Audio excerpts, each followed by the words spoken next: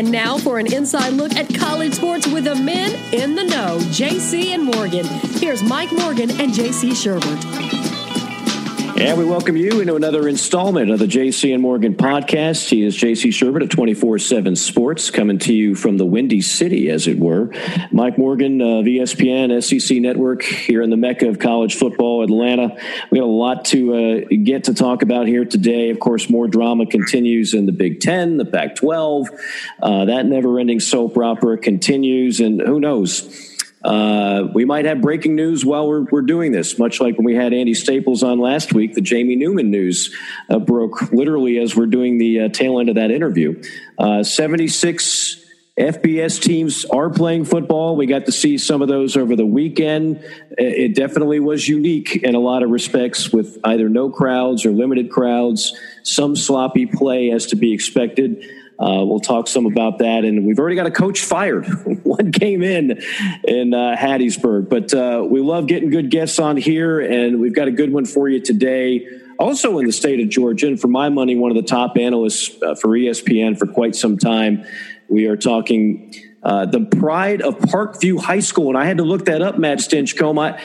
I didn't know you went to the same high school as one Jeff Francoeur, amongst so many other great athletes. So you've got a good well of athletes to come out of your high school in addition to University of Georgia. There have been quite a few that have come through the halls of that Lilburn High School. And it wasn't always football guys. It's more a baseball school, still is. Even when Jeff Francoeur and others were going through there, those guys, I think they won 3 straight state championships in football and 3 straight in baseball as well. Wow. So it was kind of the salad days of Pantherville. And they're still doing well. Baseball still is a really competitive program, and so is the football program. So I can't say that we had reached quite those heights when I was there, but it was definitely headed in the right direction. My timing's never been great. I was there we're all about the same age, and I certainly remember you as a player. Am I right to assume you grew up a Bulldogs fan? But what was that process like that got you to Athens? Yeah. Oh, yeah. Well, it's interesting because there wasn't a lot of Georgia grads. Mom, aunts all went to West Georgia. Dad didn't go to college. Stepdad was at Georgia for, I want to say, the most glorious quarter academic term that anyone has ever experienced. He got more stories out of that one quarter at Georgia than I did in 4 years. So he made his time worth it. But we grew up Georgia fans mainly. Half the family on my dad's side are Georgia Tech people, so we do our best to decipher their binary code. Otherwise, it's mostly Georgia folks, and there's a smattering of Tennessee Vols somewhere in the family tree that we try to ignore as best we can. Yeah, that's got to be difficult, especially certain weeks out of the year. Well, it's easier. It's easier these days, Mike. I was going to say, there's the 90s. It was kind of tough. Yeah, which side of the family's had more bragging rights here of late? Do you suffer from the same paranoid fans that every time you're on and you're doing a game that involves Georgia on the SEC network, or what have you, where you get the, he's a Georgia homer, he's biased? Do you get a lot of that, like so many of the other former players in this league? Mike, you know how it works. I get that whether I'm doing a Georgia game or not. It's whoever's playing well, I'm clearly pulling for that team. And whoever's just completely stepping in it on that Saturday, I've got it in for those guys. And it's obvious that my commentary directly impacts their quality of play and the future outcome of that game. So if I were to predict a team's going to win and or lose, I think we all know that, barring some unforeseen circumstances, that's precisely what's going to happen. And a lot of fans hold me to that. Well, we can expect more of the paranoia this year, I'm sure. Speaking of paranoia, I mean, that among many other emotions have been in the air this crazy off season. What has it been like for you getting ready for all of our favorite time of year, and that is college football season? And yet it's been so awkward. We just had a slate of games, not SEC games, but still games. It did feel a little bit different. We know the pageantry, the overall atmosphere of these stadiums is not going to be the same. Everything's a little bit off, but as I've said all along, it's not going to be ideal. I'll still take it over no football at all. So how have you been able to just kind of maintain sanity as well as composure getting ready for this year? Well, it has been. I've been frustrated on behalf of the players, and I think I still can harken back far enough and getting to see these games and spend some time with these guys on Fridays and in the off season that I can empathize more, at least from their perspective. I cannot imagine being a coach, a parent of some of these athletes, an administrator trying to navigate these waters. But all those people I just described are adults, broadcasters, and even in our industry, we're all been kind of vexed. There's been a lot of hand wringing, a lot of gnashing of the teeth going, what is going to happen? But I cannot fathom what it would be like to be a kid, a 20-year-old kid who are we going to play or are we not going to play? If you're in the Big Ten Conference right now and these guys, from what I can gather, did everything that they were asked to do, and even then had the season, we'll say, postponed, at least at this juncture, but certainly not unfold the way they otherwise would have anticipated, including after a schedule release. And regardless of how those decisions were arrived upon, the mindset of those kids and the impact that it likely had on it, talk about adversity. It's hard not to be really frustrated on their behalf. The rest of us will figure it out. But these kids they only get this one opportunity, regardless of what the NCAA says, as far as, kind of tolling this 1 year of eligibility and allowing it to not impact their 4 years on the field. They're not going to get this year back. Those kids aren't getting any younger. And there's a whole new crop of high school athletes that are coming out next year, whether they like it or not. And what about them? So it's really looking at the kids, the student athletes themselves, and how this entire process can impact them. And also seeing all of this through a lens of a pandemic that I think any thinking person will validate is very real. And at the same time, the consequences and the circumstances that are created around it are especially challenging as well, even outside of the health concerns. Yeah, when you have conference commissioners like Larry Scott continually saying things like, we're doing the best for the health and safety of our players, well, I kind of wonder if that's what the players actually think. I mean, the moment that word came out, clearly there were players that did not feel that way. We're not supporting that decision and still don't support that decision, but they don't seem to have a vote. So I can only imagine, if it was a 21-year-old Matt Stinchcomb entering his junior or senior campaign and somebody at that level is telling you, no, you're not playing because we're looking out for your best interest. But these other leagues, they are going to play, and the NFL is going to play, and high school football in those states, they're going to play, but you can't play. I imagine that might not go over well.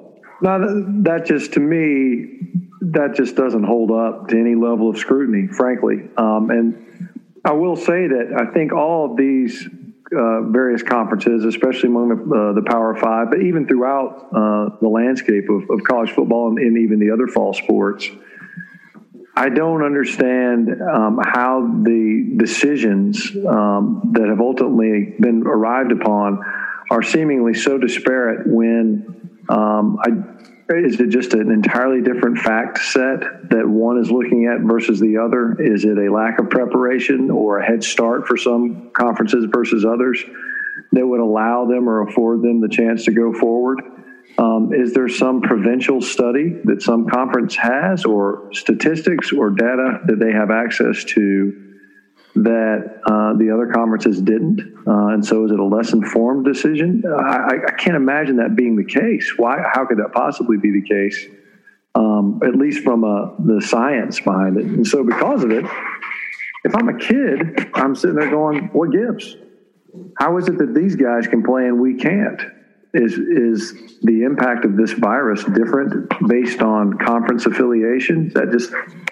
There's elements of it that would be exceedingly frustrating, if not infuriating from an athlete's perspective, and insulting, to put a finer point on it, because you're saying, am I not bright enough? Do I not understand enough the information that you were making a decision, Mr. Whomever, president, athletic director, conference commissioner, versus what my parents or whomever my guardians are, or myself, or whoever it is that I seek input from, to arrive upon whether or not I think it makes sense for me to play ball or not this year. Instead, you're just going to take that decision out of my hands and do it for me. Talking with Matt Stinchcomb here on JC and Morgan. Matt Stinchcomb of the SEC Network, getting ready for a game soon, somewhere, somehow, details to follow. But again, 2020, that's the life we're all living in the broadcasting circles as well. How much football have you had a chance to see thus far? And as a former player, and if you want to bring it to specifically the offensive line, what did you see that maybe was lacking that you would not ordinarily see if we had regular conditions, regular practices, lack of interruptions, et cetera, et cetera? What should we expect will be the biggest kind of chink in the armor for the actual play on the field? I think it'll be special teams. And I do think that it'll be offensive play early on, although, everybody's kind of sloppy now. We saw in the opener, UCA, I think, was the second play of the game, offensive snap, takes one to the house. The other night, it was pretty lopsided, obviously, with BYU. I think they were gashing Navy pretty good on effectively the same run concept over again. Which is kind of something that the middies typically do, right, with their option attack. But I think early on it makes sense that the offenses will be behind and further behind than they typically would be. There's just not enough reps. There were no spring reps. There wasn't enough time. By the time you're actually practicing, you're also in class. The way the camps had to shift later in the calendar year. But special teams, because I'm curious what impact depth will have on even rosters that have talent top to bottom.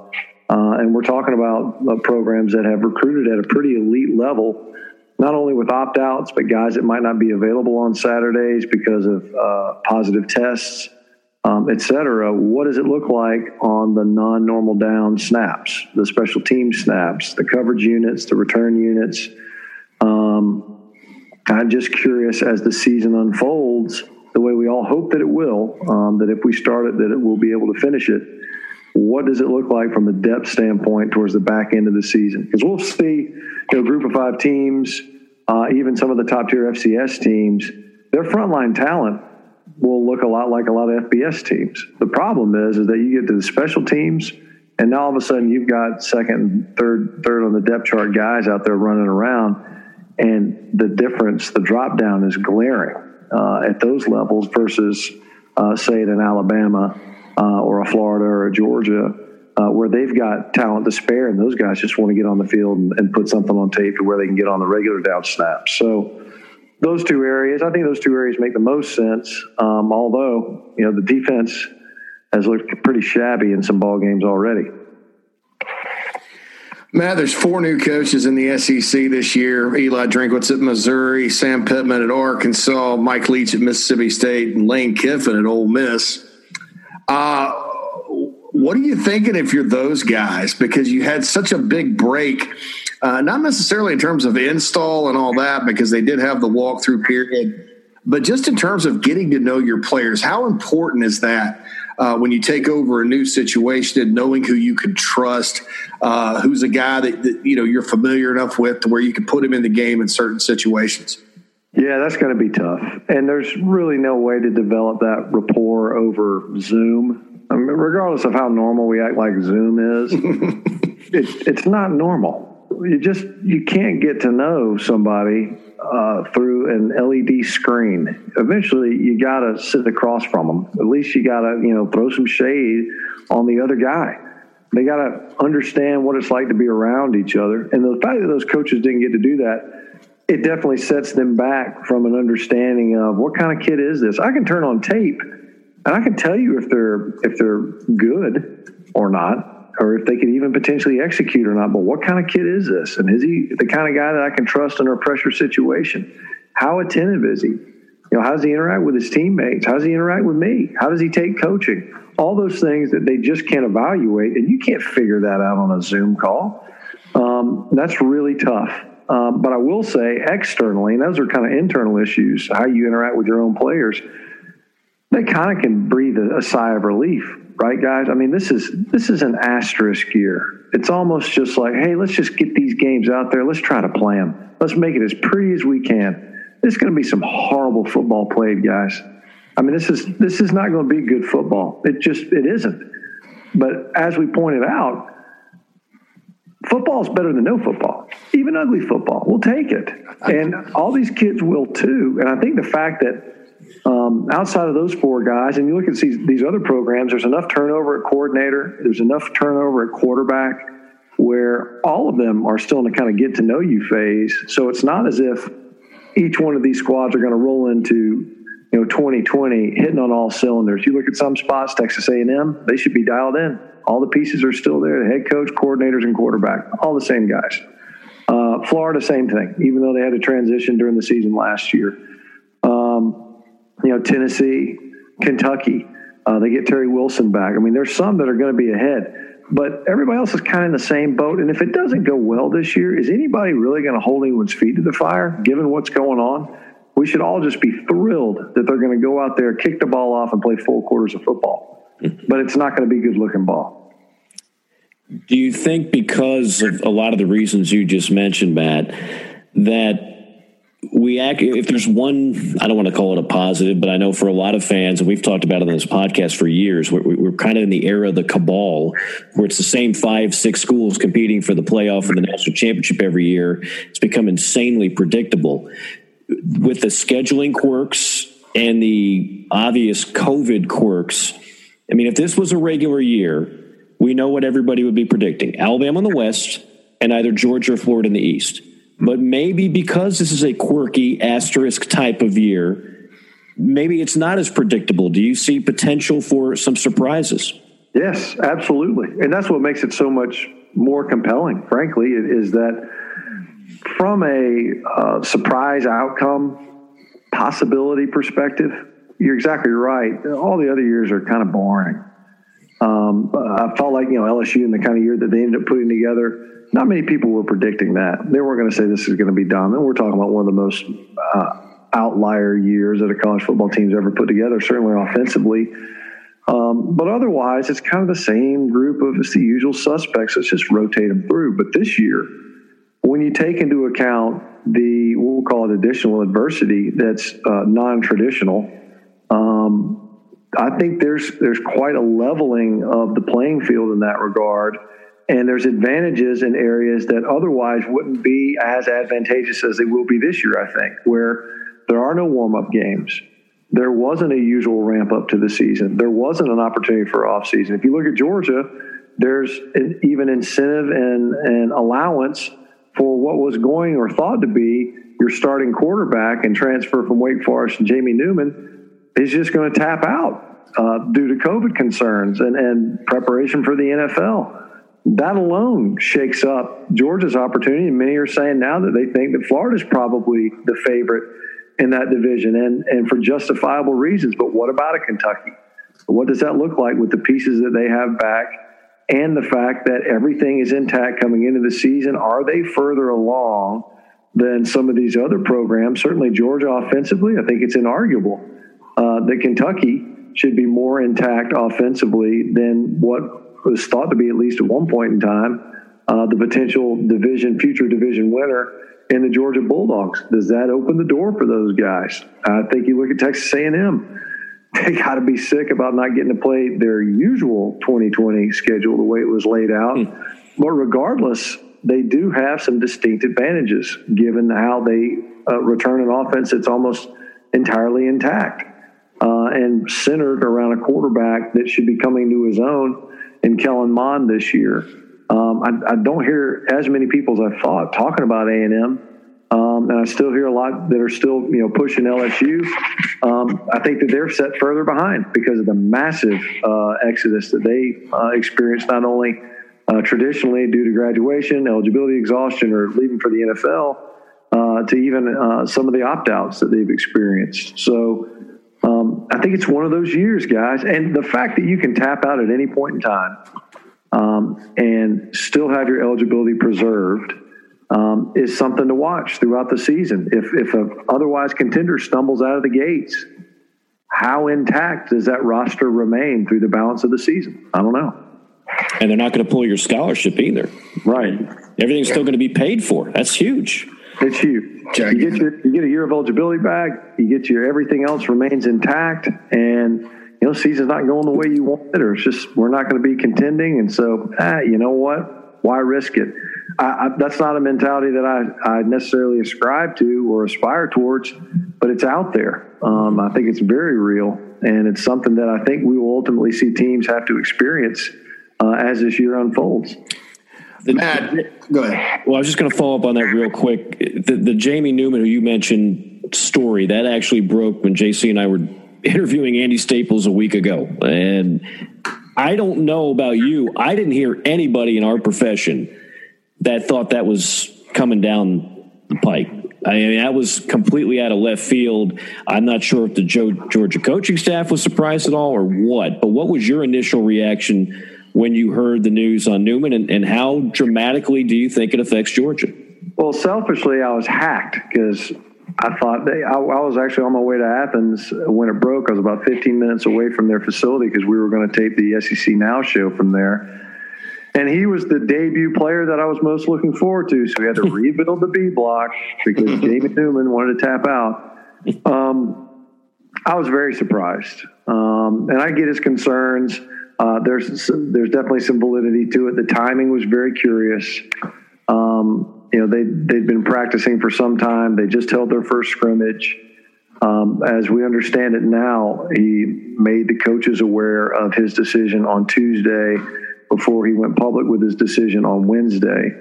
And I think that it was just interesting because I don't know what otherwise informed his decision, what changed as far as the situation on the ground to where his concern would elevate from a COVID perspective. And maybe it was just, Dominic Blaylock, the number one returning receiver from a production standpoint anyway, going down with an ACL. He goes out there in the scrimmage, didn't like what he saw, and was like, you know what? Maybe I'm not going to be able to embellish upon my draft stock with this crew. Maybe that's what it was, and it could have been as simple as that. Regardless, it definitely changes things, and that's a massive understatement, given the way he performed a year ago, albeit rather inauspiciously versus better opponents. His statistics, at least from a production standpoint, was less than stellar. That said, there's no arguing the skill set, the experience, and the ability to plug into that program more readily than a JT Daniels that's further behind, that was introduced to the program much later, regardless of the fact that they didn't have a spring practice and they were doing largely Zoom meetings. It definitely impacts, I think, the way Georgia projects to perform offensively, at least in the nearest term, knowing that they have to pivot that hard. And from a depth standpoint, obviously, it changes things as well because you're looking at now a Dwan Mathis or JT Daniels-led quarterback room versus maybe the three-headed monster you had with Newman in there. Matt, you played college football with Mike Bobo at Georgia. I'm sure you're very familiar with him from his time at Georgia.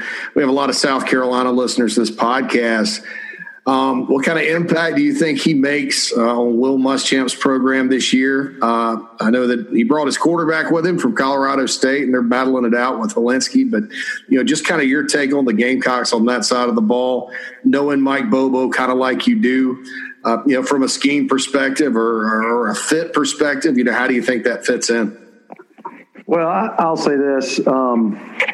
I'll predisclose my bias, and it's obvious. I played with Mike. He was a great quarterback at Georgia, and people, some will argue with that. They don't know what they're talking about.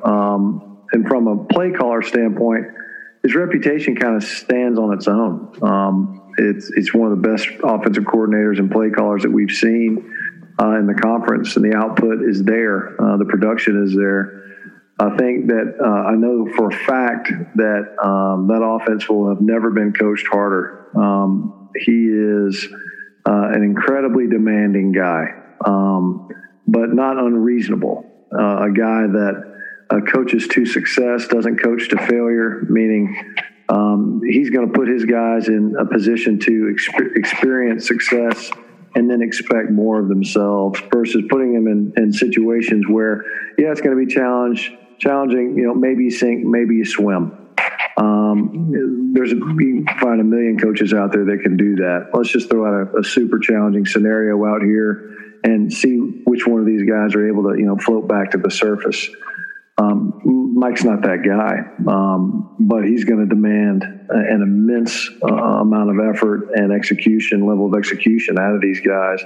I think what's most interesting about Mike in his coaching career is his versatility, the fact that he's been able to incorporate a number of different offensive philosophies without really ever getting fully away from where he is.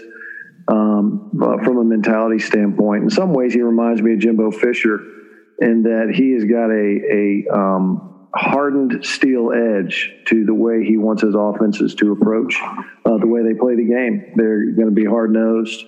They'll be downhill. They're going to be tough. That doesn't mean that they're a grind and plot them out. Let's line up in the power eye and challenge defenses and just slam our head against a brick wall. We've seen him change to where he can use multiple different tempos. Nobody's going to formation more often, or is at least capable of formationing more often with more personnel groupings, getting to the same play 6 or 7 different times or different ways to where the defense can't necessarily draw a bead on what they're about to see. And it could be the same thing. It's 34 gut over and over and over again, but how did we get there? That's enough to even formation a defense into an advantage for the offense. But the fans, I think more than anything, he does a great job of sequencing his play calling, where a play in the first quarter makes sense for a play in the third quarter. And, defensive coordinators know that, players know that, fans don't always notice that. Players certainly notice that. When you're running plays, it's not just to gain yards right here. That play's meant to succeed in and of itself, but it's also meant to lead to success later on in the game. And it's more than just, run, play action, fake. He does a great job of that. That's something that I think will be a hallmark of the offense this year if they can get to it and if they can get that running game established despite some of the injuries they've already experienced. Final moments with Matt Stinchcomb of ESPN on the SEC Network. Matt, we've obviously eliminated one guy from this list in Jamie Newman. I'm going to go off the grid and not ask you who's going to be in Atlanta because you're going to be asked that 1,000 times if you haven't already. Give me the quarterback at the end of the year that we're going to say that was the best year that anybody had in the SEC at that position. I think it should be the Kellen Mond kid. I really do. He's got the run element to his game. He can extend plays. He's gotten better. He's still not as good as he needs to be as far as being quicker with his decision-making. That was his issue. That's kind of been his issue. But he loves to be coached hard. He's got all the pieces around him. I think this should be his year. I think there's a very real chance for this to be his year. And you look at the quarterback landscape, obviously Kyle Trask, somewhat proven in an abbreviated season for him last year. Obviously didn't start the season as a starter. You got Garantano at Tennessee, who, gosh, from a mental toughness standpoint, proved that kid's made of some special stuff, the way they were able to finish the year versus the way it started, even for him personally as well as for the team. But I still think it should be Kellen Mond's year. I think it sets up that way for him. It should be a year where finally I think the Aggies fans see what they got in Jimbo Fisher, but also some of the promise that they saw early in Kellen Mond that has been kind of slowly simmering to a boil this year. And there's a lot of Aggie fans that believe this ought to be Jimbo Fisher's year in terms of marked improvement. And obviously those two are tied together. I don't think there's any question about that. Matt, again, always have enjoyed your work. Hope we can link up sometime. Congratulations again, by the way, on College Football Hall of Fame right here in Atlanta. I know you and I haven't seen each other since then, but that had to be a tremendous honor, tremendous experience for you. Man, it was a blast. I couldn't believe they let me in that sucker. I stuck in the Well, it was well-deserved for sure, and you can catch Matt again. Going to be working with somebody somewhere in the SEC somehow, but a lot of these questions are still being resolved in a very bizarre year for all the TV networks, including ours. Matt, thank you so much for the time, and enjoy the rest of what's left of your time off, okay? I appreciate it. Mike, JC, thanks for having me. Thanks, Matt. Take care. Great stuff from Matt Stinchcomb of ESPN on the SEC Network. We'll take a very quick timeout. Back with a whole lot more on JC and Morgan. No road, no problem. Get to where you're going with a truck loan from Founders Federal Credit Union. Prepare for the drive of your life with our low rates and easy application process. Set your budget with our online auto loan calculator or get started right away on your application in Founders online at foundersfcu.com/auto. On the move already and looking for a lower payment? Refinance with Founders and lock in your low rate today. Visit RelaxJoinFounders.com to see if you qualify for membership. Founders Federal Credit Union is federally insured by NCUA. All right, back here on JC and Morgan, and again, lots to get to, JC, as we've been looking at what's going on. We're recording this on Wednesday afternoon, and I had hoped there are some people out there with Twitter accounts that were making some pretty brash predictions. I think there's one guy, Yacht Boy or something. Sir Yacht? Oh, man. Who is this guy? I had no idea who it was, but it was getting traction. This is a kid with a TikTok account. He's like, if you read through his stuff, anybody just promoting something else besides the information they have, there's an ulterior motive there. And it was just like, he's been breaking news about the Big Ten returning to play for a long time, and not a lot of it's come true. I think me or you could have done it with it's a Twitter account connected to it's like, hey, come watch my TikTok videos. They have nothing to do with Big Ten football or anything. So I think he's laughing all the way to relevance there. I guess so. I mean, even Dan Patrick is somebody I have a lot of respect for, and he's been right on a lot. He's had to go back, yeah. But he's had to go back on some stuff. You can't say October 10th is what I'm hearing. Well, I did say the word if the protocol. I mean, come on. Wow. October 10th, it doesn't look like it's happening at all. And what he said today, though, is something I've been hearing, too. The Illinois schools politically do not want to play the Michigan schools, even though we thought, because the governor of Michigan reinstituted high school football, right. Michigan's got a governor that doesn't want them to play, and then their school president is an epidemiologist. And he's been against them playing for a long time. So that wipes Michigan State out, Illinois, Northwestern.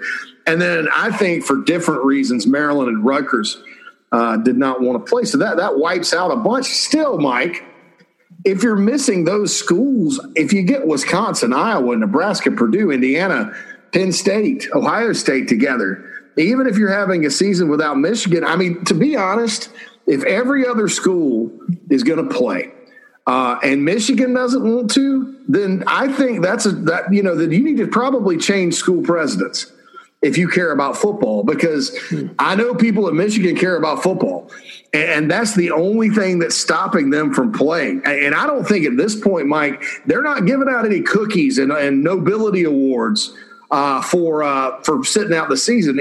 By day, if you're not trying to actively play, you're looking worse and worse and worse. Well, and specifically, the guy you're talking about is Michigan President Mark Schlissel. Yeah. Who has not been I guess he's following the lead of Kevin Warren. I see Larry Scott everywhere, and granted, Larry Scott might be trying to save his job.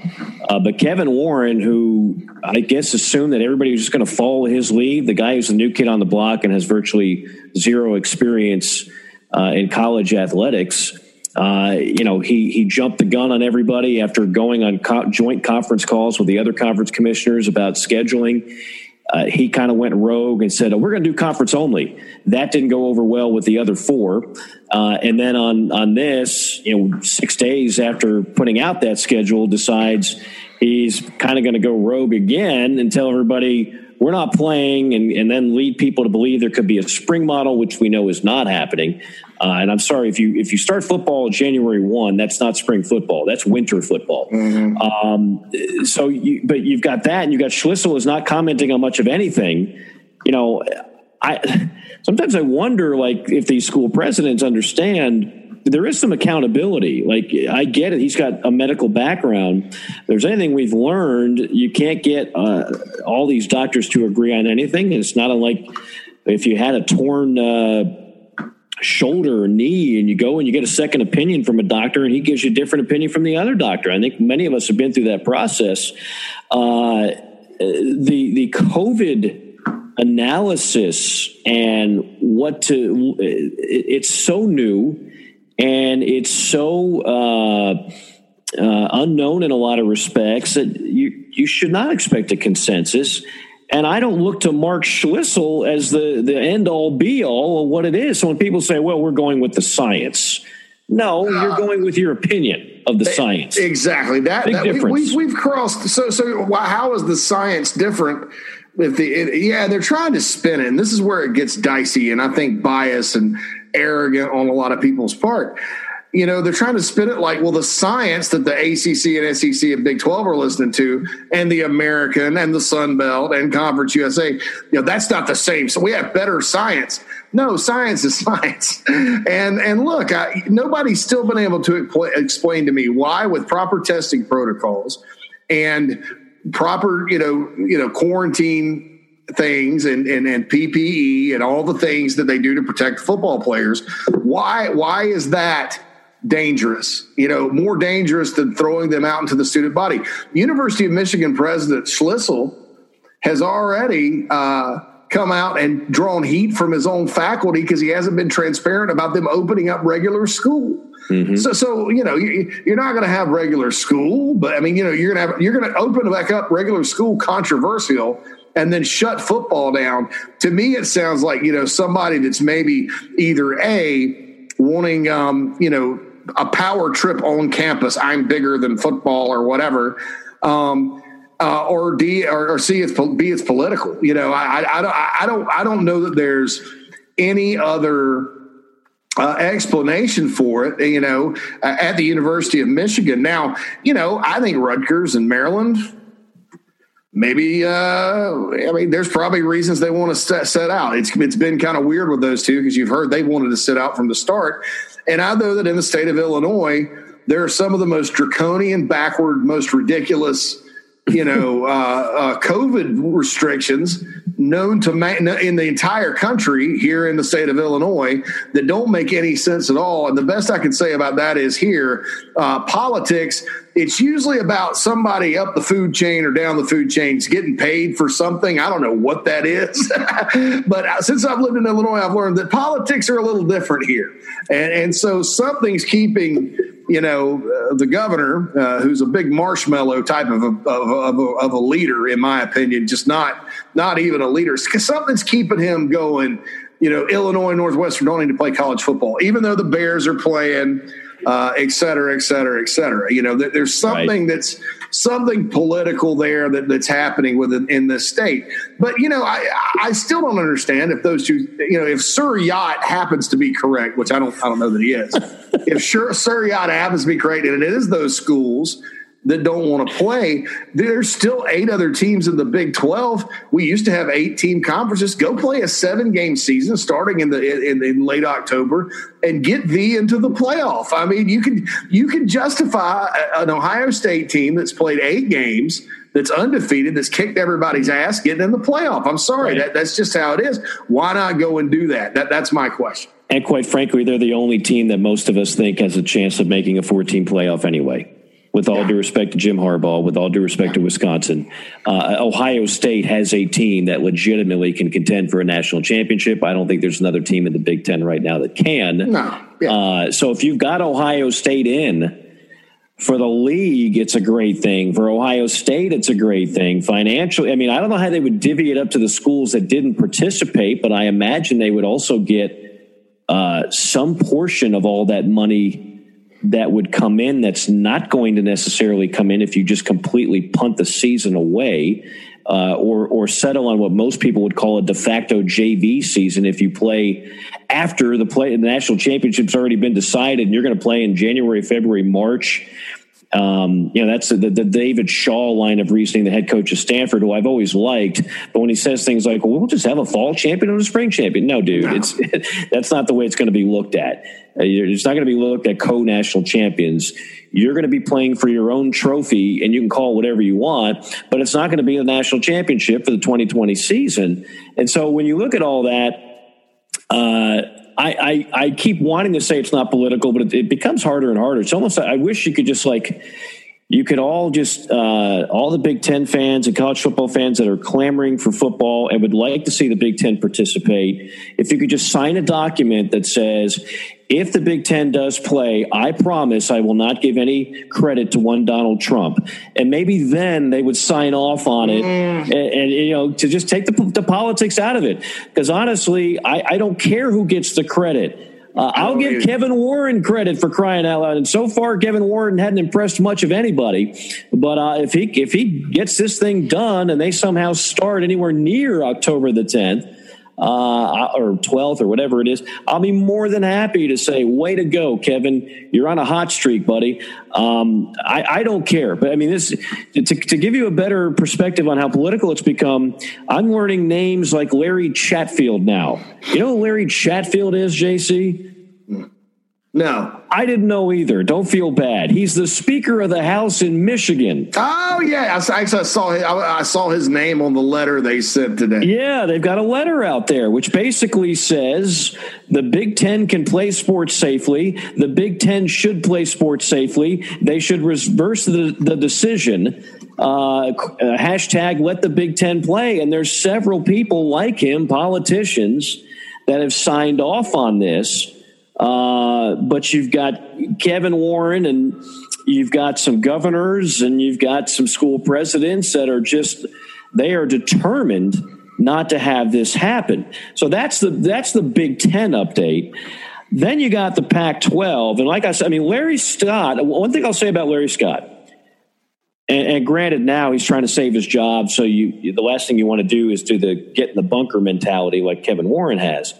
But Larry Scott has always been pretty accessible, and Larry Scott comes across pretty well in an interview. Must be that Women's Tennis Association background that he has before he took the job at one of the 5 most powerful conferences in all of college athletics. For all the things he's done wrong, i.e. the Pac-12 network, which has been a disaster that they hope to fix in the next TV contract when it's up, he has always been accessible. He's a good talker. And when you hear him, he seems like a good guy. Like I don't know many of these guys on that level, but Larry Scott seems like the kind of guy, if you had a beer with, not a bad guy. However, he made the decision along with the Big Ten. Now, here's the thing, and you and I going all the way back to March and April talked about this. The conference that was going to have the hardest time making this go was the Pac-12. And the reason is, I don't think this is talked about enough. And I listened to an interview he was on, Dan Patrick, last week. I caught him on Rich Eisen today. And Rich spent the better part of the interview trying to lead Larry Scott down a road. Rich basically wanted Larry Scott to say the only reason that Donald Trump is calling the Big Ten as opposed to the Pac-12 is because those are swing states and the Pac-12 is not. Yeah, so, that's common. That's a common theory. Right. I mean, and Rich is like raising his eyebrow and like, look at me. I really unraveled this. And that one seemed to be the biggest point of Rich Eisen's interview. Rich is great on the NFL Network and covering the NFL. I don't know if he's totally in tune with the finer intricacies of college football. So the interview was kind of lacking some of the things I hoped it would have. But Larry he's said this a couple of times now. He says, look, the new test could be a game changer. We thought January 1 was going to be the start date, maybe now a little bit earlier, not October, but maybe November, et cetera, et cetera. But what he keeps coming back to is California and Oregon do not have state government approval. that is your ultimate trump card. They don't have it to practice, Mike. Well, they can't get together to practice. That's what I'm saying. So even though the 49ers and Rams and right. Well, if you're looking for logic and consistency in this from lawmakers, good luck. But basically, if you can't practice, you can't play games, right? So what Larry Scott knows, and here's a guy fighting for his job. So I promise you, Larry Scott wants football, because if there's no football in the Pac-12, it's one more reason for the powers that be in that conference to say, okay, it's time for a change. But he knows, and when he keeps saying kind of parenthetically, hey, this is a game changer, and hey, we want what's best for the health and safety of our players, but we also know we can perhaps get this done. But he keeps reminding everybody, California and Oregon won't allow it. That's 6 teams, 6 in the Pac-12. It's half your conference, including 2 of the signature programs in Southern Cal and Oregon, that would have to just be AWOL during the process. So the Pac-12 is behind a much different 8 ball than the Big Ten is. And I think that in all the confusion and all of this, that's been lost. I will throw Larry Scott one life preserver on that front. He cannot control what California and Oregon are mandating. And, Kate Brown and Gavin Newsom have been among the governors that have been the most unrealistic and, ridiculous in terms of their draconian measures, just like J.B. Pritzker in Illinois and Wolf and Pitt. They had to just override Wolf in Pennsylvania to play high school football. He said, I don't think they should play. And they were like, tough. We voted 25-5 to play. But Kate Brown is very draconian in how she runs her state in terms of COVID-19, even though Oregon hadn't gotten hit that hard, even with all the stuff that's going on in Portland and, all that good stuff. And I'm not going to get into that, but there's obviously a lot of public gatherings in Oregon and not a massive outbreak of COVID. And then not a lot of social distancing when you're rioting. California has been just ridiculous. With how they've worked. If I lived in California now, I don't care what political party I'm a part of, I'm pissed off at the entire government. I'm getting taxed to death. The power doesn't even work half the time. They had to have some, blackouts or something yesterday because their grid isn't working. It's expensive as heck to live out there. And their COVID stuff has been absolutely insane since the start. And to me, Mike, that's not a Democrat or Republican thing, and that's just a ridiculous thing. And I get it. And when the Pac-12 put out their medical reasons why they didn't think they should play, it was very localized and specific. And if you read through it, they did mention, that there was a political type of issue, and they called it a moral issue, and maybe it is, that they didn't feel like they could frontline tests to the players over the general public. And in California, there has been a COVID test shortage. I believe Arizona as well. I don't think so in Oregon, but as I said, she loves to shut it down. So, that was the thing. And so I think I understood where the Pac-12 was coming from this entire time. I did not understand the Big Ten. And for those of you out there in the national media that want to continue to side with the Big Ten and think they made the right decision, how are you going to credibly side with the conference that's been the least transparent through all of this? And I said it last week. I'll say it this week. You were basically throwing in your chips with the conference that's been the least transparent. I've heard doctors from the Big 12. Bob Bowlesby is on everything. Greg Sankey's done a lot of interviews over and over. He's been very transparent. They let their doctors speak. The ACC's doctor from Duke has been on the record. The Big Ten has been, the only thing we have actually heard on the record was some guy from Penn State. I think it was a professor saying 35% of their guys had myocarditis. He had to walk it back. So if you're throwing in with the Big 12, just in terms of, you want to talk about facts, you want to talk about the science, then how are you going to sit there and just throw in, you're basically throwing in with Harry Potter over like, Mr. Wizard. And by the way, there are some people, as we've alluded to, that cover the sport. They couldn't wait to retweet that completely erroneous Penn State report.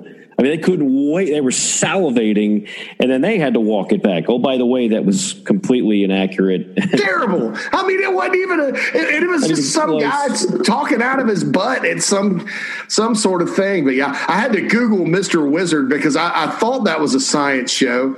Mr. Wizard's World. We all remember. Yeah, I remember that when I was a kid. And so I was trying to use a wizard, like another wizard, but that was a scientist. They're both wizards. But are you going to believe Harry Potter? Or are you going to believe Mr. Wizard? I'm going to believe Mr. Wizard because he's real. And he's telling me scientific facts, and he's not like casting spells and riding around playing kiddish or whatever the hell that is. So that's what I'm saying. You're basically, if you side with the Big Ten, you're siding with Harry Potter over Mr. Wizard. I like that. That's the first reference of either one of those fine gentlemen that we've ever had here on JC. Absolutely.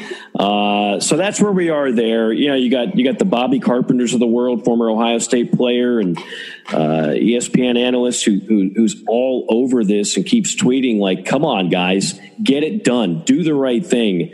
Putting pressure on people. But again, there's a big difference between the Big Ten and the Pac-12 in that regard. It doesn't matter how powerful you are, including the President of the United States. I think a lot of people have learned it's kind of been a civics course lately. There's only so many things a president can do. The states ultimately run the states in a lot of fronts. And right now, the California and the Oregon schools, they just can't do it. They just can't do it. That's not the case in the Big Ten. This thing could be the Big Ten could overturn this thing today and start playing games in mid-October and have a full season without a bye week. And so much of that in the Pac-12 too is county by county. They've given these county health directors like all these enormous powers. Speaking of Harry Potter-esque type of stuff, like Larry Scott in an interview with 24/7 Sports was saying that the county officials, that gave the Chargers and Rams and 49ers exemptions. L.A. County, I think would be one. I think you'd have the counties around San Francisco. For Cal and Stanford, that may, the testing protocol may happen. But I'm with you. The Pac-12, I'm giving them a total pass. And I gave them a pass to begin with because I didn't know that they had the money to spend on all this testing. But like Larry Scott said, it's a game changer because this testing is cheaper. And doesn't cost them as much, and you can do it on a daily basis. Stuart Mandel, of all people, actually wrote a column saying, they could delay the college football playoff by a week. I saw that. And then a week or 2 weeks. Or maybe it was 2 weeks. I think it's 2 weeks. And then, 2 weeks. Play the semis the 15th through the 17th, and then play the championship game, kind of around the NFL on January 23rd. I wouldn't have a problem with that as long as the Pac-12 and Big Ten decided to, hey, we're going to start playing here, because you're also going to have some situations where if you're the SEC or ACC, you may need a couple of weekends to kind of, reschedule some games or stuff. You have some bowls or whatever. But I don't think I would have a problem with that. I do think SEC, Big 12, Mike, probably would scoff at that. Why are we moving this back for these guys? Well, again, this is where if you're Kevin Warren and you think you're the smartest guy in the room and you're going to show up the other four conference commissioners when you go rogue on the scheduling announcement and try to, again, look like, hey, we care more about the student athletes than everybody else does. So I'm jumping out first here, despite the fact that we've been coordinating conference calls for 5 months. I'm going to go ahead and tell you this is what we're doing. And all the other four conference commissioners are like, what? Whoa, I thought we were on the same page here. When you do that, you all of a sudden, the goodwill that you might have accumulated over time by working and not trying to, again, go rogue, all of a sudden, now that's out the window. Now these other conferences are not going to do you any favors. So I read the same article you did. And yeah, as a fan, look, you and I both have extensive backgrounds in the Southeastern Conference. I have never been one that wants the demolition of every other college football conference. I don't look at it like this is a game of Survivor and everybody else you want to kick off the island and you're the last one standing there. I think college football, I've said this numerous times on this podcast, college football is at its best when there are powerful teams from all over the country. and not just one region and not just one league. And we have lost a lot of that over the last few years. Mm-hmm. Again, the playoff era, it's been the SEC/Clemson show with a little bit of Oklahoma going in and losing every time in the playoff mixed in. We haven't had a whole lot in Ohio State. We haven't had a whole lot else, and we haven't had anybody from the West. So I don't pull for the demise of any of these leagues. So yes, in theory, I would like to see that, but I just don't expect the SEC, ACC, and Big 12 to go, hey, sure. After showing us up, yeah, we're just going to accommodate whatever you want. Anything you want. Well, what else can we do for you? I mean, and these are the same two conferences that they're a reason we didn't even have a true national championship until 1998, because they clung to the Rose Bowl like that lady from Titanic held on to the diamond or whatever that they went to find. You know, that they clung to that like it was that. And then you have the fraud that was the 1997 Michigan Wolverines. You know, you're telling me that Nebraska team wouldn't have just wiped the floor with those guys? Yes, they would have. But no, we got to vote the Rose Bowl. I mean, I wouldn't have even lended any kind of credit to that. It's the same. They are the two most arrogant leagues in the entire country. I mean, it's also to that extent the two leagues that, if you read between the lines, very often they like to let you know that they take academics more seriously than the other conferences. You know, they give you that persona, and even now it's like just because your president, your school president, is a doctor, that alone does not impress me. I know doctors; they're not all impressive people, and some of the smartest people on the planet have never gone to med school. So I don't. That doesn't like put you a step above everybody. And again, if you want to go back when history is written on how this whole thing was handled, Greg Sankey is going to be smelling like a rose. That is the guy that has done virtually everything right in a scenario where it's almost impossible to be right every time. He has done it. From the proper start date to the not hitting the panic button. He was the last one to cancel the SEC basketball tournament. All the things that have gone down when some others in their inexperience and lack of, again, campus experience have shown up rather loudly. Greg Sankey has been able to stand up above the rest. If there ever was a true czar or commissioner of college football, that'd be your number one candidate. I don't think it's happening, as I've said many times, for a lot of reasons, and I don't think there's any desire for Greg Sankey to lead the SEC. But he has come out smelling like a rose. I would say John Swofford has also come out pretty good on this end, not just from the standpoint of getting the ACC to get on board for football, but the Notre Dame thing. I think the Notre Dame thing was smart. Say what you want about that. It's a one and done deal. I get it. I know a lot of people have said, well, they should have just said, screw you, Notre Dame, take it or leave it. Well, Notre Dame would have left it, and then you never would have had that. If anything else, it does bring you one step closer to having Notre Dame as a full-time member. And for the time being in 2020, it makes it a much better league. So I think he's done well. I think Bob Bowlesby has done well. And then there's the other two. Some of the other things, how much of the action did you get a chance to see this weekend? We finally had a few FBS games. Did you check in on any of those? Man, I watched a lot of UTEP. Go Miners! Go Miners! I thought they got Texas this week, so they might not be that good. But they came from behind to beat the Lumberjacks of Stephen F. Austin, and I thought that was kind of impressive. I got to watch a lot of Southern Miss, South Alabama. I watched the BYU demolition last night, and I felt sorry for Navy because I just think those guys didn't practice, and then they got hit in the like physically. They've been doing 7-on-7 all preseason, and BYU's got a big old offensive line and just smacked them in the mouth. But Navy will come back. I mean, I think that's one of those that you just say, well, it is what it is. They also lost one of the best players in college football, in Malcolm Perry. I realized Malcolm Perry, he actually gave you the threat of the forward pass. The young man last night is just not ready to do that. Yeah, I mean, and that's the thing. But that BYU very impressive, and that people were pointing out. If we start talking about if they have bowl games, New Year's Six bowl games or whatever, BYU's schedule all of a sudden is, you're like, wow, if they can play like that the whole time, they don't, they kind of can coast.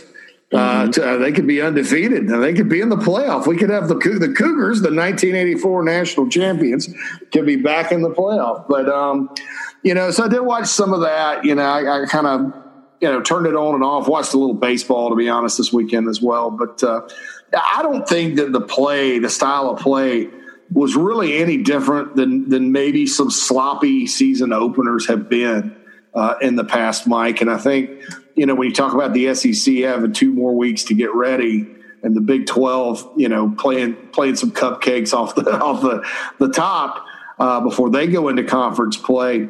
I think that you're gonna see some better football maybe than you think. But like Matt said earlier, it's not going to be, the same as if it would have been a regular year. No, the product is not going to be as crisp. I mean, tackling's been an issue at all levels of football anyway, even when they have full practices and there's not a pandemic.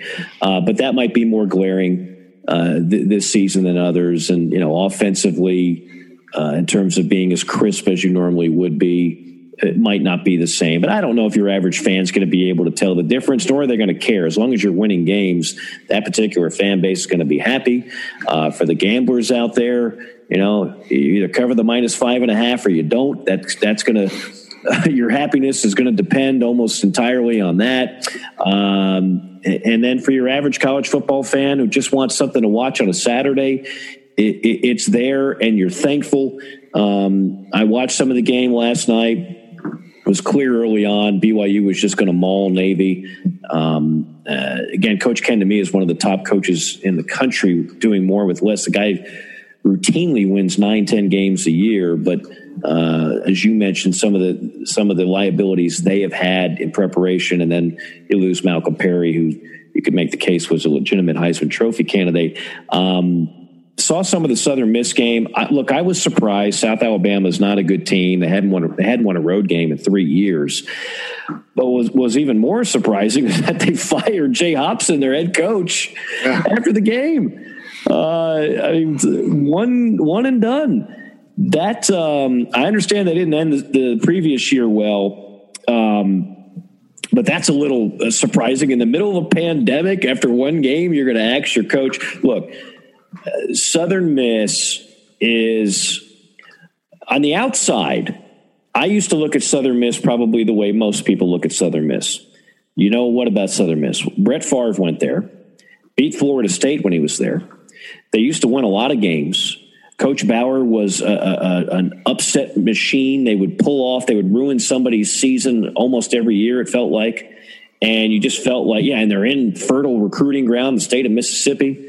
And so you just assume that Southern Miss should be one of those top Group 5 teams.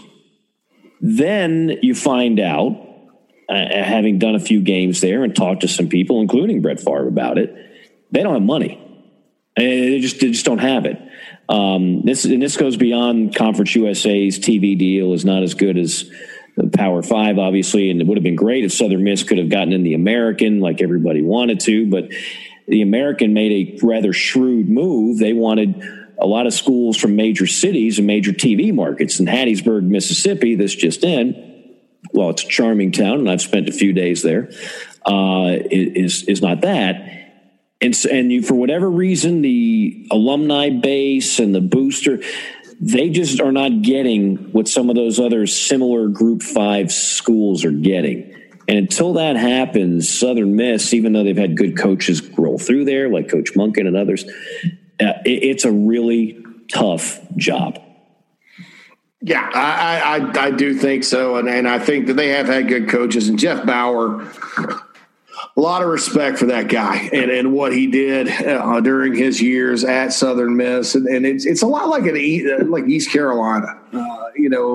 East Carolina is a program that, they have, they're stuck in Greenville, North Carolina, but they get 50,000 a game. They have a passionate fan base. So that's something Southern Miss does too. I mean, that was a socially distant stadium last night. That's not their normal deal, but Bauer did such a great job there. And then it's like, after winning 119 games through the year 2007, things just haven't really been the same. Fedora had them going a little bit. They'd win 11 games or whatever. But when the conference broke, when the American, sort of broke off, and that is the sixth conference, no matter what anybody wants to say, that's tough. I mean, that's a tough deal. You're just kind of thrown in there with whoever. You've got peer schools that you've played for so long, like Tulane, that are in that league, and you've got Houston that's in that league, and Cincinnati, and those are schools that used to play Southern Miss every year. Memphis, but now they're kind of a step up, and that's tough. And I'd still think they can get somebody in there. And Bruce Feldman mentioned Rich Rodriguez's name the other day. I think a guy like Rich Rodriguez could go in there and make some noise in Conference USA for sure.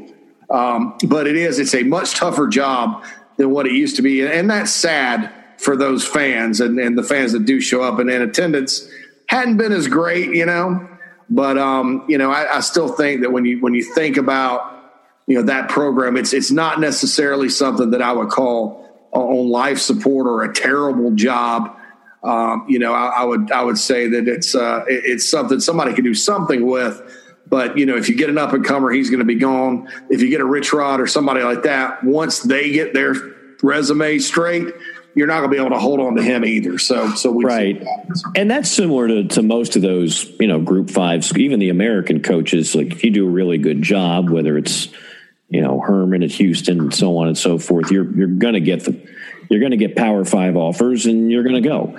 But a lot of those Group 5 schools, what they lack in TV revenue, maybe what they lack in overall gate.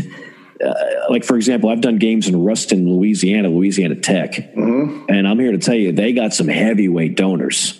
They got some guys with buku bucks that are not afraid to open up their checkbook.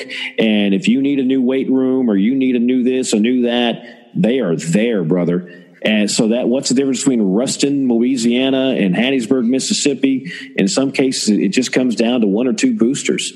And that's the difference between your program having a fighting chance of really competing more versus maybe not. Because I think a lot of people thought when the smoke cleared and the American pilfered so many of the top Conference USA schools, and what was left was what was left on the in the CUSA, which had to basically pluck out schools like FIU and FAU with virtually no tradition, that Southern Miss would just dominate that league. That hasn't been the case at all because, again, they started 7-3 last year and ended up in the Armed Forces Bowl and got waxed by Tulane. That's a peer school that they used to beat routinely, Tulane. And Tulane, obviously, with Willie Fritz, had the leg up, and they lost to Western Kentucky, FAU, and Tulane to end last season, and then opened with a loss to South Alabama. I guess at Southern Miss, you lose to Lane Kiffin because their fans they don't like Ole Miss or Mississippi State. They don't take a back seat to those guys in that state. I know some of their fans. Mm-hmm. So you lose to Lane Kiffin, who's now the head coach at Ole Miss. And then you lose to Tulane, who you should never lose to and used to never lose to. And then you open the season against South Alabama. It's right down the road in Mobile. Those are more hurtful losses than maybe we think when we're looking at it on the surface. So maybe that's why Jay Hobson's gone. It's going to be interesting to see who takes the job, though, because, like I said, I think that's an opportunity for somebody. Let's say like I don't know. Name somebody from FCS that needs a deal. I don't know. I mean, that's an opportunity, I think, at Southern Miss to get there, win some games, and then use it as a bridge somewhere else. You can get some talent. There have been there's a handful of guys from Southern Miss in the NFL right now. Yeah. So you can get some talent to Hattiesburg. That is for sure. Is it too soon to start looking at what we have on the slate for this coming Saturday? No, we got that. I got the schedule up right here. Intrigued a little bit, and I'll just say a little bit. UAB at Miami. I'm curious to see what Miami's new look offense looks like Thursday night.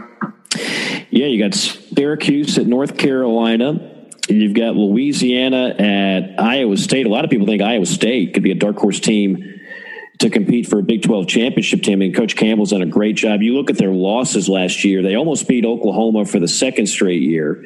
I think they lost something like 3 games by a combined 5 or 6 points. I mean, they easily could have had a magical season in Ames last year. They just fell a little bit short in a couple of big games. I think he's a great coach, and I think they could be a contender this year in the Big 12 for sure. Are you not shocked like me that he's still there? I mean, I think he's waiting for an NFL job as well. Maybe, Louisiana and Billy Napier too. Billy Napier's a guy that last year probably could have had Mississippi State, but elected to stay at Louisiana. So that's a matchup of guys that we're kind of surprised that they're still there, huh? Yeah. You've got Duke at Notre Dame. You could make a case that's as marquee as it gets this Saturday. Cutcliffe taking on the Golden Domers. Chase Bryce, former Clemson backup, starting for the Blue Devils. Yep. Completed that magical pass on 4th down. Right? Yeah. Not the same. They don't win a national championship if he doesn't do that. I know. He was a really good backup. Honestly, I thought he may stick it out and take over for Trevor. They do have another quarterback there that's really good, but I've always liked him. I think he's going to be really good. And I don't know what Duke has coming back in terms of the rest of their skill talent, but I think they're going to be pretty good at quarterback. So that could always be interesting. I think Notre Dame's had a really good preseason. I've read a lot of really good things about them. They've avoided a lot of the COVID stuff for the most part. Brian Kelly seems confident. Notre Dame's a 20-point favorite, though, and Duke's will go in there and play their heads off. So we'll see what happens there. Missouri State at Oklahoma. You know what's significant about this game? It's the fact that in order to watch it, and you know how it is, if you're a fan of your particular team, you're going to do whatever you have to do to watch it. Well, there is no Big 12 network, right? This game has Big 12 network written all over it. Just like, if Alabama plays Western Carolina, that's going to be on the SEC network. And you get a chance to see it. If you're an Alabama fan, you don't have to watch it on your computer or anything else. You can watch it free.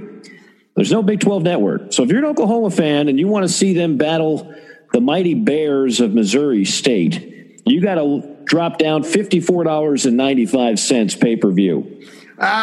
See. I mean, if I were a big-time Oklahoma fan, I'd pay it. But then there used to be pay-per-views. We remember that. But I used to do them. I used to do SEC pay-per-view. I used to do conference games. I remember doing one of my last ones was South Carolina at Ole Miss pay-per-view.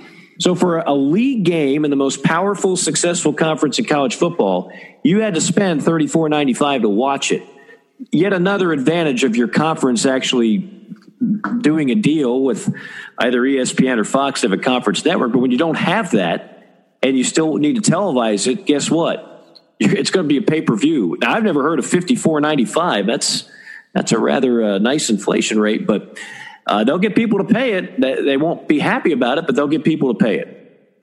Oh, yeah. And look, schools are going to need money. I mean, tickets this year around the SEC, I'm hearing $150 a piece per game. So, and it's limited seating, of course. So it's kind of the demand is probably going to be higher. But, yeah, it's not going to be cheap to watch your favorite team this year. And that revenue will be important for Oklahoma to have because they're going to lose out so much in terms of not having a full house. UTEP at Texas. That game will likely be over by midway through the second quarter.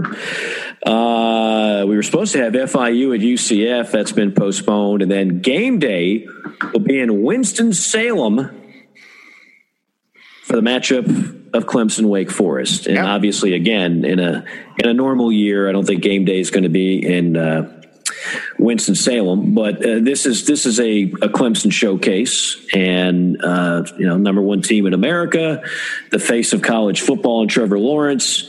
You would expect that to get some pretty good coverage, and obviously that'll be the case. Yeah, Wake. There was a time when Wake used to be kind of a bugaboo for Clemson back during the Tommy Bowden era, but Dabo's pretty much owned them. No fans at Truist Field in Winston-Salem. Truist is kind of a new company. You know, they I guess they merged with SunTrust and two banks merged. And so now the Braves play at Truist Field, which is blowing my mind. And nobody likes saying it either. I know. It's that has not been a popular change. SunTrust Park was awesome to say. It was Truist Park. Yes. But, you know, no fans in Winston-Salem at that game. And so, you know, I think it's going to kind of be a bizarre scrimmage-looking deal, but certainly good to see the Tigers get back out there and play. Dabo said today he didn't care if they piped in Marvin Gaye or whatever kind of music. They could just do that. And one interesting ACC game, though, Mike, Georgia Tech at Florida State, and I want to bridge to this because – some of our fans have been leaving questions about our podcast and rating us 5 stars. Break them out. I want to tell everybody we appreciate that. We promised we'd play it on. Promised we'd talk Big 12, and we have. Promised we'd answer these questions. And please go to the Apple iTunes or Apple Podcast. It used to be iTunes. Right there on rate us 5 stars and write a little review if you can. And just to go through one of them before I get to this one, RMG Jr. says this is the best sports podcast there is. A. Doug says amazing for college football fans. This is required listening. If you want to know what coaches, athletic directors, and players are saying about the games and headlines, Mike and JC are seasoned and tenured. It's no nonsense and informative. It'll help you talk to your friends about the college football details they don't know about. Sweet. RMG and A. Doug, I just want to say right off the bat, you rule. Please. It's like, you know, in a world full of hot takes and politics, invading college football, Mike and JC shoot it straight. Best CFB podcast on 24/7 because we are on 24/7 Sports, and one of the best in the country. All right, so Dave says, love the podcast. Keep up the good work, Mike and JC. What's your take on how long it will take Coach Collins, Jeff Collins, to get Georgia Tech to the point of challenging the ACC? Georgia Tech is at Florida State, 3:30 p.m. Eastern time kickoff. Doak Campbell in Tallahassee. I think they're letting about 18,000 in. Very interesting football game, in my opinion, Michael. Very interesting, just because of some of the turmoil Florida State's had. And, you know, Georgia Tech showed they weren't completely lifeless last year. They beat Miami and I think NC State. So your thoughts on this game and then your thoughts on Jeff Collins at Tech. Well, I like the hire of Jeff Collins. I thought it was a solid hire. Look, the Georgia Tech job maybe lost a little luster over the years. And I can tell you, and I back when I was hosting a show here in Atlanta, you know, I would open it up to Georgia Tech fans. This is a market that's dominated by Georgia. It's dominated by the SEC fan bases. But every now and then I wanted to sneak in a little G Tech. And they would constantly bring up the point that the math requirement, like it's no joke. Like there's no getting past it. It is what they have to do to get certain kids in and keep them eligible is unique. Now, I don't know that firsthand, but I've talked to enough people who have said that. And, you know, I even knew an analyst on his staff. Remember, now you get 9 full-time coaches, but you also get to hire analysts. To give you an idea of the difference in the budget of a Georgia Tech, say, versus even a Florida State right in your own league, that analyst that I knew got fired because of the pandemic, because they couldn't afford to keep paying him, not because he did a bad job. He was all set to go. That's Georgia Tech is run. They have some obstacles that a Clemson, a Florida State, a North Carolina maybe simply don't have.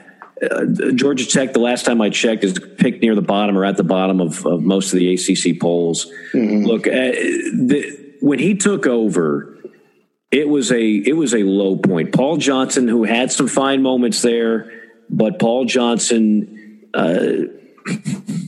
it got to the point where Georgia Tech was just irrelevant. They were hard to watch. Yeah. Right? They weren't winning. They were hard to watch. There was no buzz, no pun intended. And once that job came open, it's like whoever takes it over, in my estimation, that was a 3 or 4 year rebuild. So yeah. I would tell any Georgia Tech fan, be patient, because this was not a job that was going to be a turnkey, get back to winning ways in 2 years. Like I think it's going to take 3 or 4 years to re-recruit to obviously they've changed that offense, thank goodness. And the ACC, you could make the argument, has gotten a little bit better. You've got some programs now, like in North Carolina, that are starting to be more relevant. So I would say give it 3-4 years. This year could be another one that's going to be tough.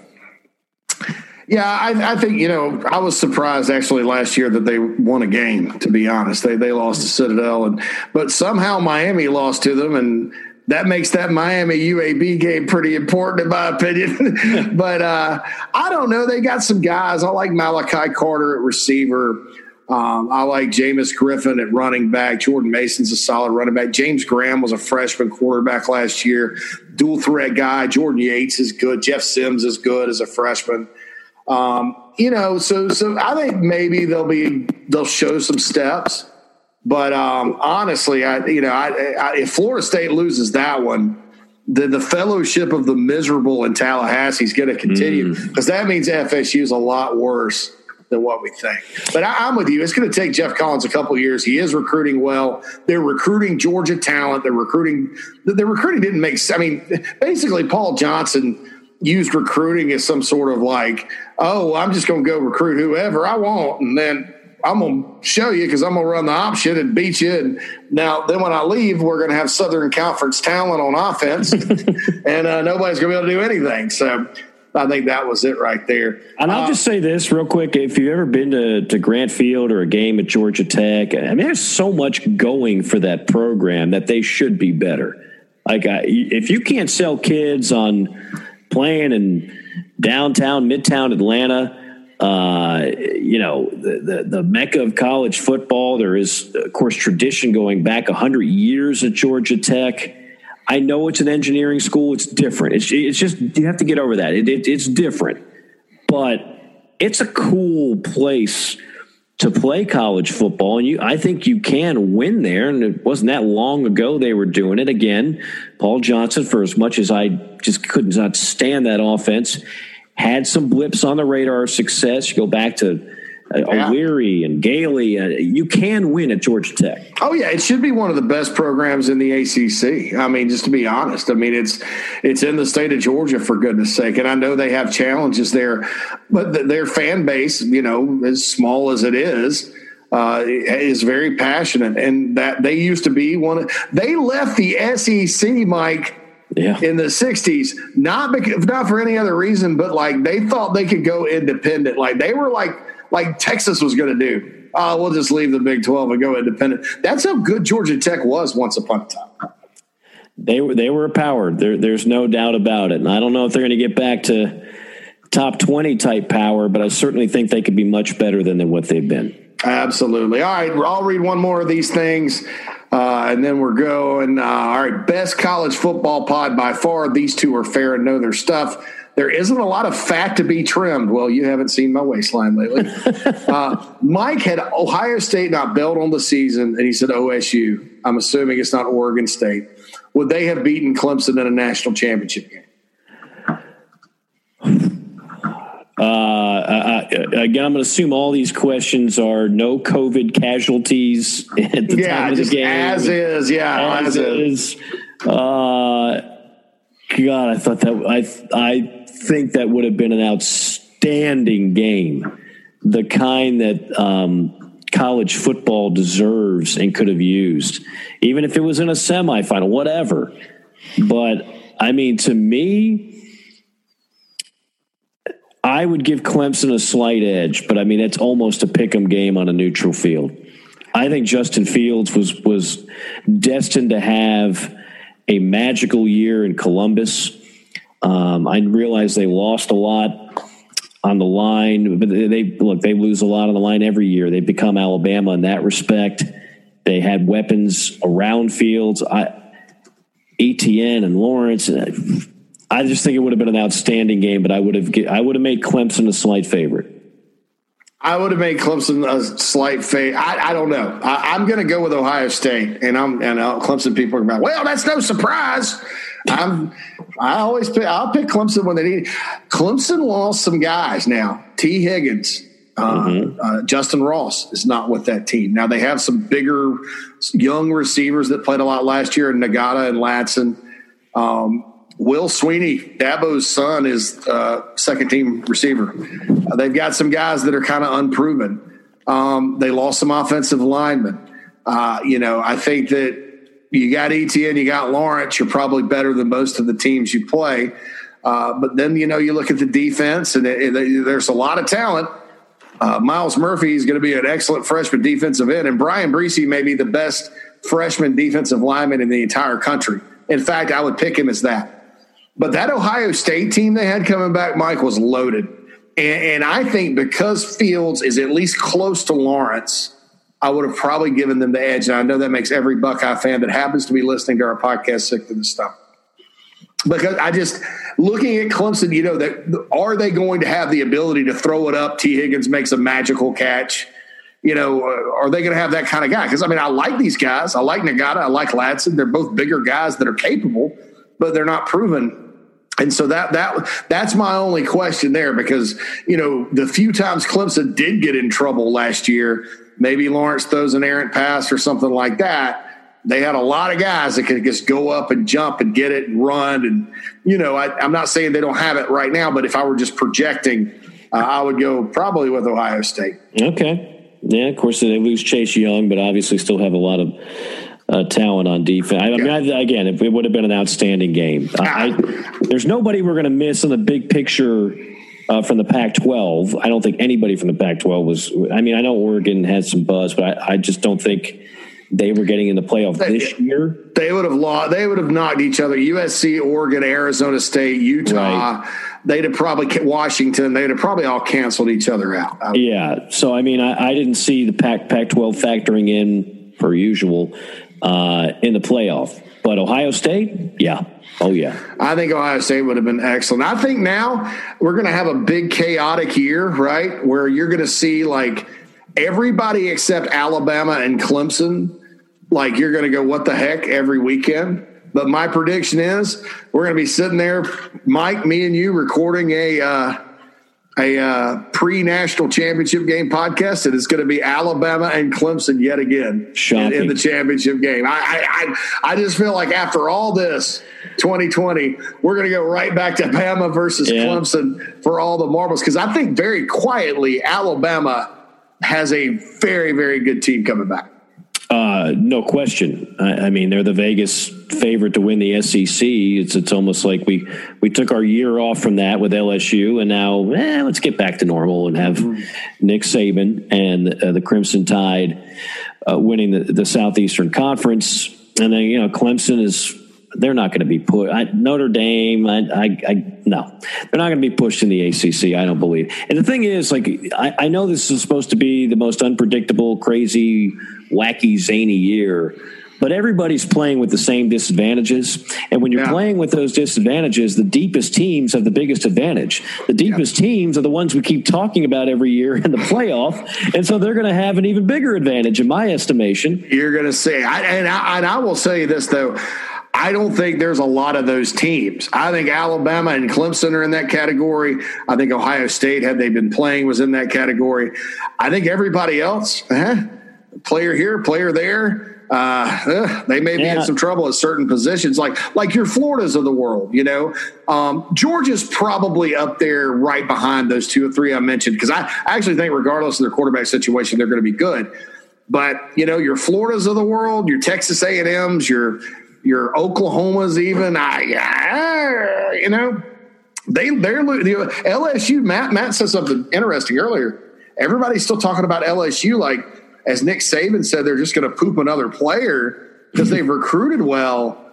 Dude, 35 guys are gone. They have 5 returning starters off that team. They lost both coordinators. You have guys opting out. It's an all SEC schedule. Yeah. I love Ed Orgeron, man, but I don't see it. Not this year. Don't be surprised if they're eking out a bowls trip, And you don't quote unquote poop Jamar Chases out, even for a school that gets a ton of good wide receivers. That dude was different. When he opted out, that's a major development there. And I'll just say to our Big 12 fan who had a question last week that we weren't able to get to because the clock ran out on us. Look, it's got to start being Texas to help build up the brand of that league. Mm-hmm. It can't be Oklahoma and the other 9. You've got Ehlinger back. You've got a lot of veterans back. Tom Herman has had enough time now to actually win the Big 12. So that's what you need. There's certain conferences that just simply have to have a certain program be good for the overall league to be really good or great. The SEC doesn't, believe it or not, the SEC doesn't have to have Alabama to have that. It helps, but as you saw last year, you still got LSU, you got A&M on the come, you got Georgia consistently a power, you got Florida on the come, you've got programs people don't even talk about that are good, like Kentucky. That's the difference. The Big 12 can't rely on TCU, Oklahoma State, Iowa State, as good a story as they are. And we talked about Matt Campbell earlier and threw him a few bouquets, but it's got to be Texas. And this is a grand opportunity for Texas, because I know everybody is in love with the Oklahoma quarterback, but he is still a redshirt freshman. Am I right? Oh, yeah. He's not a transfer. So he's not going to have the advantage of Baker and Kyler, and it's going to be a little bit different look in Norman. Yeah, I agree, and you got to see kind of what happens there, and obviously the game with Texas is going to be huge. I mean, but that league, and TCU not lost their quarterback. I think they would have snuck up on some people. I have no idea what to think about Baylor. Dave Aranda takes over there. Oklahoma State, though, is supposed to be good. And we mentioned Iowa State earlier. Watch out for those two teams as flies in the ointment for Texas and OU, because I think those teams are capable, very capable, and they're both very well coached. Yeah, and I'm not trying to down the league. I like the Big 12. Again, I had 4 fun years calling games in that league. I think top to bottom, it's a good, solid league. It's a fun league, yeah. So there's a lot of fun league, but you can't get past the impression is that they play no defense in that league. That's not going to change until things start changing, literally on the field with scores and yards and everything else. And you've got to have more than Oklahoma. There's got to be a number 2 there, and I just don't see anybody fulfilling that role in the immediate future other than Texas. I'm with you there. I think Oklahoma State roster-wise, because of the guys they have back, Chuba Hubbard, is a really good player. But are they good on defense? That defense suspect. It's probably still suspect. Iowa State. You can't really see them breaking through and beating everybody. Although they were very close last year to just about everybody they played. I think the Notre Dame game. In the bowl, they lost 33-9, pretty bad. I think that's kind of motivated Notre Dame a little bit, and giving them momentum.